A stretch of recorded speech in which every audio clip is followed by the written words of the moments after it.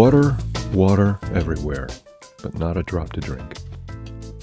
When those words from the poem The Rime of the Ancient Mariner were first published in 1798, the English poet Samuel Taylor Coleridge described the story of a sailor who had returned from a long sea voyage, what was gained and what was lost on the journey.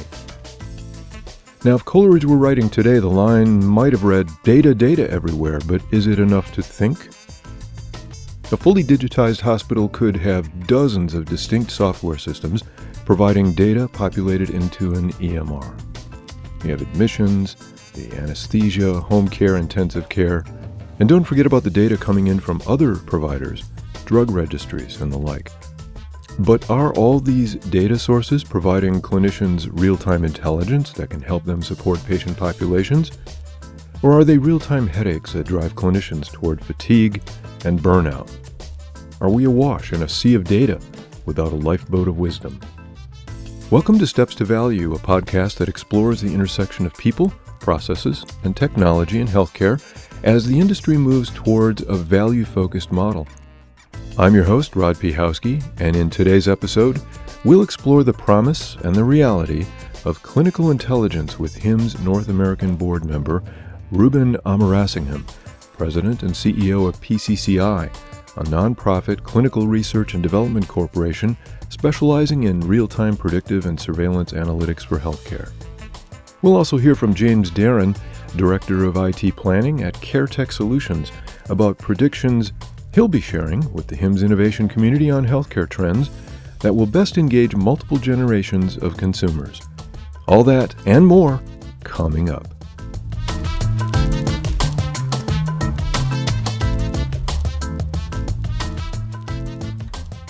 I'm here with James Darren, Director of Information Technology, Healthcare Planning at CareTech Solutions. James, thanks for joining us.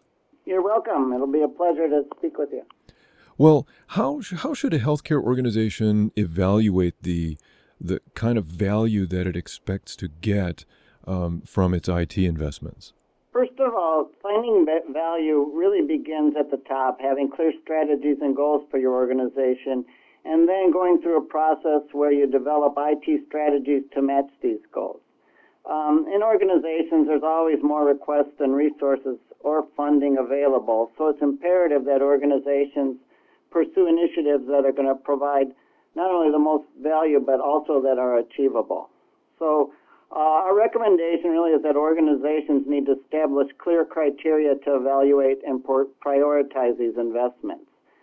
Key criteria to support the goals of the organization are typically would include a high quality of care, financial savings, investments in staff and workers, connecting with the community, and also criteria that should be considered include, does the initiative increase patient safety? Does it result in financial savings?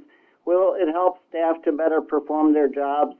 And will it enable connecting with the community and improve customer satisfaction? Organizations may have different things they evaluate, but others could be things like, is this investment benefit the enterprise or a single department? Can it be done with available staff? Is it a regulatory mandate? Can I afford to do this? What are my chances for success? What kind of maintenance investments are needed?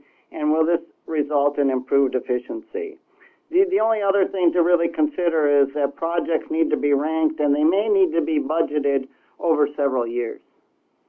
Well, what do you think has had the biggest impact on the technology maturity of healthcare organizations across the U.S.? Two things really come to mind. One is that the mandate of meaningful use over the past several years has resulted in huge increases in the technology capabilities of caregivers. 35% of hospitals right now are at the highest level, 6 or 7 of the HIMSS analytics maturity model, where not a single hospital was at this level just 10 years ago. And despite, we hear a lot of dissatisfaction of providers because it slows them down, but they do have a foundation now that's going to enable them to achieve their goals and be compliant into the future. The organizations are positioned now to have adequate characteristics for success that are needed, and these all include not just infrastructure and applications, but also the staffing that's educated and can perform the functions needed, a proper culture as well, and workflow processes. And of all of these, the biggest barrier has been to overcome is the culture of providers and staff who now depend on technology to do their jobs. The other one is the internet, social media, and smartphones. These innovations have changed the culture of Americans who now expect technology instead of seeing it as just a toy to play with. I mean, and as a result, there's a lot of healthcare applications that are out there that people are really tuning into, such as patient portals, devices that do real-time tracking of vitals, allowing people to take ownership of their health. So as consumers have become more tech-savvy of having technology in their pocket, it's really an addiction now that they really depend on technology to help them not only in their lives but to care for their health. And is that the area that you would think more innovations are occurring right now that affect patients and their ownership of their own health status and the data about their health? Absolutely. I mean, patient portals, they don't just show patient health information, but they're being expanded to be interactive, and, who doesn't use the internet now? So you're going to see that shift in people caring for their health to actually entering things into the system and monitoring things a lot closer.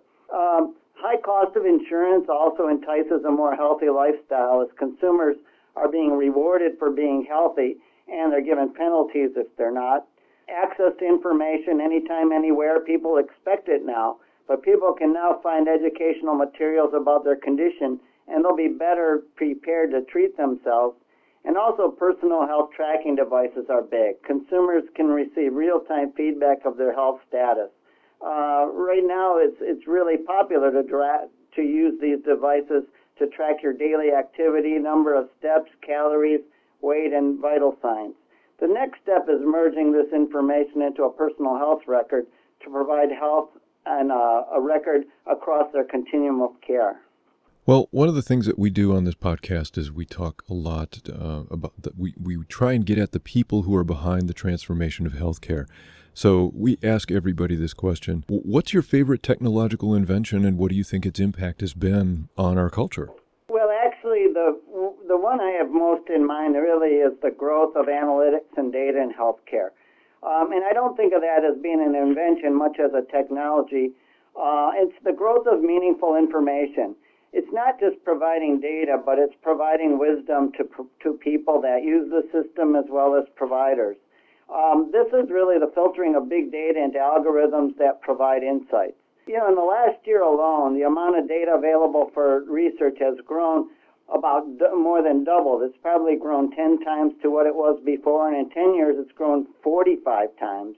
And what I really am intrigued by is the development of Watson that IBM now is taking care of for healthcare. They've made huge investments and great progress into improving the decision capabilities of caregivers and consumers. Why I'm really intrigued by this is no longer are patients dependent upon the knowledge of their single primary care provider, but also they can grow upon the experiences and outcomes of thousands of similar cases by using these algorithms.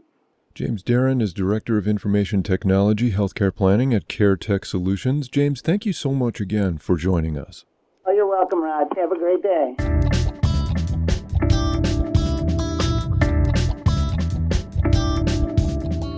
HIMSS 17 is the meeting place for all things health IT.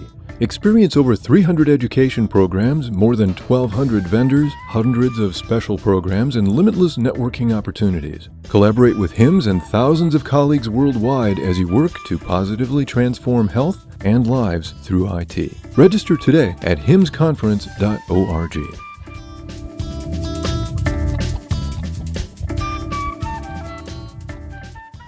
I'm here with Ruben Amerasingam, President and CEO of PCCI, and a member of the HIMSS North American Board of Directors. Ruben, thank you very much for joining us today. Thank you so much for inviting me here.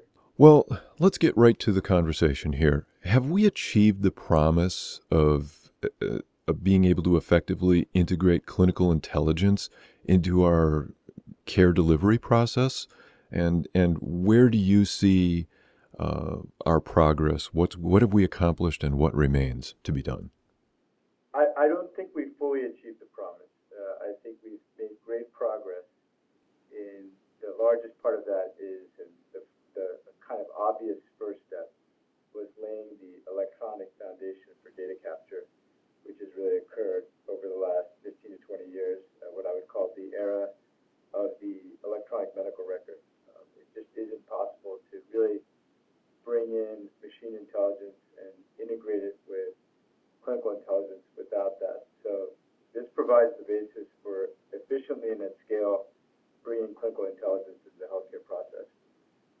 However, there's a lot of work ahead of us. I think the remaining work actually is much more difficult because you're trying to combine the complexities of machine intelligence with the nuances of the clinical delivery process, clinical intelligence. And there's a number of steps that need to go on to make that happen, moving from low complexity cognitive medical tasks to higher complexity medical, surgical, and psychiatric tasks over time. So I think this will be an evolution, but the groundwork has been laid. Well, what do you think the next step would be? I think the next step is we now have data being collected, let's say, within the health system. This allows for greater and greater complex data analysis. This is when combined with sort of the increasing computational power and data capture from other sectors like clinical, social, behavioral, and genomic, environmental.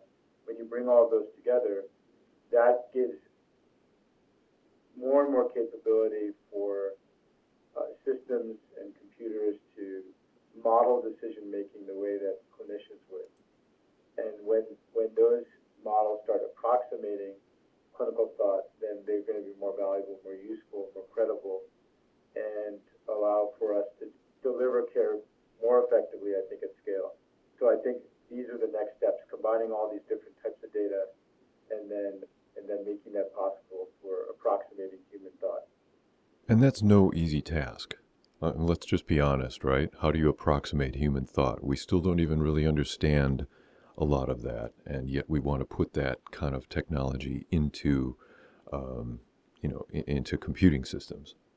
You're exactly right. And I think there's going to have to be a lot of thought and care with this. We have to do this in stages. We have to think about the clinical encounter, I think, is different than almost any other encounter that we're bringing machines into, because it's a high voltage emotional, physical, and spiritual situation for a patient. They're dealing with their bodies. They might be dealing with their mental illness.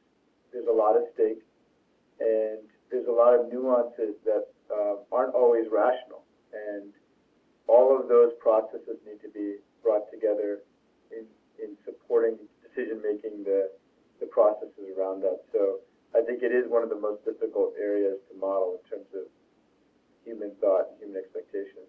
It has to be very carefully done under, I think, significant scientific scrutiny. And it's all very data dependent, right? So what we collect now will have a lot to do with what we can do in the future. That's absolutely correct. I think we are still data poor, in my view.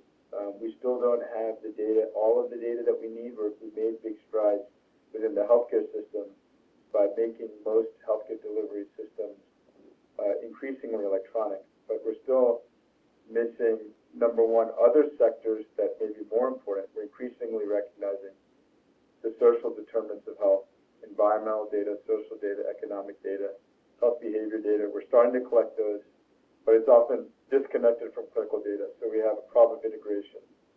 And then we have, significant issues to consider around privacy and security that may make people scared to share their data for good reason. We have a number of ethical, legal, and regulatory issues to resolve. All of those need to be properly addressed and then resolved, and then only then will we start recognizing some of the promise of this. Aside from what's already been mentioned, what would be a common roadblock that you see as far as providers trying to integrate this type of process into their clinical workflow? There's a number. I think first is there's a trust issue. Trust and autonomy. Do they trust what these systems are providing, perhaps sometimes over their own judgment, or should they ever over their own judgment? Second is there's questions that physicians may ask about their own autonomy and the personal agency. If you have these predictive modeling systems that are promoting specific decisions or supporting specific decisions.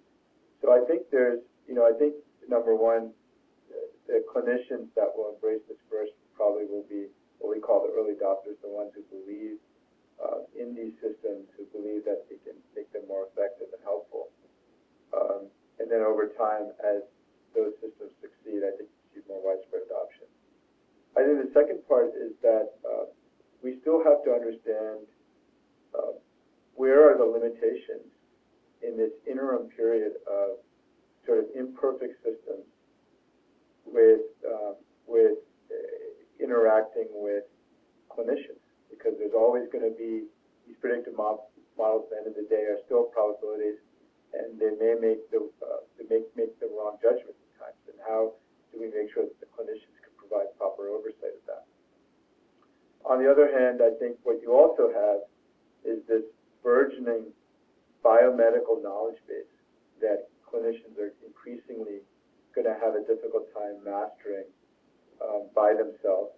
Depending on who you talk to, the doubling time of medical information is just increasing at a rapid rate beyond the ability of a single human brain to comprehend. And so I think we will find clinicians needing to depend on these systems more and more for good care. But we're in this nether period of not knowing fully how to integrate it, what's required, what are the constraints, as well as a training system which is still kind of heavily based on long training for physicians, 8 to 10 years, still heavily dependent on content mastery. So I think there's going to be changing in the training, the responsibility of clinicians, as well as improvement in these systems incrementally before we can really use these in a widespread way. Well, that's definitely a topic that we could probably do an entire podcast on. Yeah. But one of the things that I also wanted to talk to you about was your organization and this topic of pay equity. And HIMSS is doing a lot of work around this area. Is gender pay equity a woman's issue? And what is PCCI doing? How have you approached it with your own operations? Well, first of all, PCCI is very focused on developing predictive modeling technologies to improve the care and quality of healthcare. And so we are highly focused on trying to bring the best talent to our organization. And so let me first say that this issue for our organization, I think for the industry in general, the health information technology industry, is absolutely not a women's issue. From my perspective, from the work we're involved with, it truly is an industry issue. And there's a lot of reasons for that. One, there's just not enough talent in the form of data scientists, engineers, health service researchers, the biomedical informatics, clinical backgrounds that we need to do this work. And it's similar to technology companies that need to go out of country sometimes for talent. We need to be drawing from the entire talent pool, male and female equally, to tackle the most challenging problems ahead of us and opportunities. And so a directive from our organization is to draw the best talent we can, male and female, into our organization. I think in addition, there's a couple other points, which is that particularly for the field of machine intelligence and medicine, which for all the reasons we described, needs a diverse set of perspectives, experience, and views. And, probably most importantly, because healthcare serves men and women, and therefore it also needs men and women with their views and their experiences to supply and shape this most cutting-edge work. So we have recognized it, as a major business imperative to do the right work, to even inform our work of bringing, these complex technologies into kind of mainstream practice and do it safely with respect for all the patients that are coming. We think this is imperative to have the best female talent and create an organization that welcomes and celebrates female talent. So this has been a core tenet for us, and we're very proud that, as of this month, our staff is 60% female, with 64% of female staff in a management or senior manager role. We also have very focused on diversity, and we have 25% of our workforce is African American, 25% Asian, 8% Latino. So we have research and development organization with many PhDs, MDs, MD PhDs, data scientists, a really diverse organization by gender and race. And how it plays out for us is we think we have a much more creative approach to our predictive modeling work, which is trying to serve patients from all backgrounds. And so we've really been excited by our achievement in this area. I think you asked the question, how did we get here? I think in retrospect, it was not as though we set out with the specific goal, but we do have an established set of core values, which we really try to drive our operations, business philosophy, and strategy around. There's 7 core values, and 2 of those I'll mention. One is teamwork outweighs individual brilliance, and the next is make others successful. And I think, as a result of focusing on those core values, we've had a culture, or we try to develop a culture where we really try to hire, promote, and then we reorganize and reshuffle as periodically needs to occur.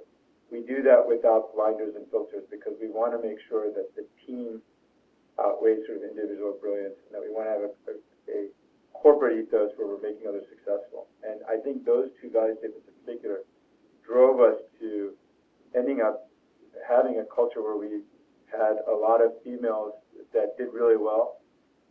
We're excited to be here, excited to be recruited here, and as a result, we've ended up with a significant number of women in leadership management positions. So I think that's been very exciting that it sort of emerged organically from our corporate values. And what we found now that it's, in this really difficult recruiting market for strong data science talent within clinical medicine, this has been a real differentiator. We've just gotten some amazing talent of folks that want to be part of an organization like that. I would say lastly, obviously, I think it really matters to have a strong senior management and CEO perspective on this that cares about the issue and makes sure it happens. And so that's at least been our story. Who was your first mentor, and what was the best piece of advice you got? So, outside of my parents, who were probably my original mentors, my first, professional mentor was the late Ron J. Anderson, MD, who was a former CEO of Parkland Health and Hospital System, one of the most accomplished CEOs in healthcare, was CEO of Parkland for almost 30 years. And I had met him when I was 24. He mentored me for 16 years. And the best piece of advice he gave me was, the secret of management and mentorship is love. And it's an interesting statement because organizations have to do difficult things. They have to reorganize, lay off, fire sometimes, make difficult decisions about directions that could impact employees and families. And so to be able to conduct yourself in a way that has that management credo of that love is the center of it, I think is difficult. And he really lived that even while making the toughest decisions that wouldn't make somebody popular. And so how you achieve that, I think when you're able to do that, you really can do some special things for organizations. So I don't think I have been able to live to the same example he set, but it's something I certainly aspire to and value deeply. I think it makes it really sets the right tone for an organization. Well, we have time for one more question, and we ask this of all of our guests. What's your favorite technological invention, and what do you think its impact has been on our culture? For me, the probably my favorite technology invention of all time is the internet. I think the impact of the internet on almost all of our aspects of society and culture are just profound. I mean, probably impossible to fully estimate. I think specifically, it logarithmically enables human potential because it allows for data, knowledge, and information, and I think then a byproduct, which is power, to be accessible and democratized. And I don't think the full potential of the internet has been fully realized. Of course, it can be used for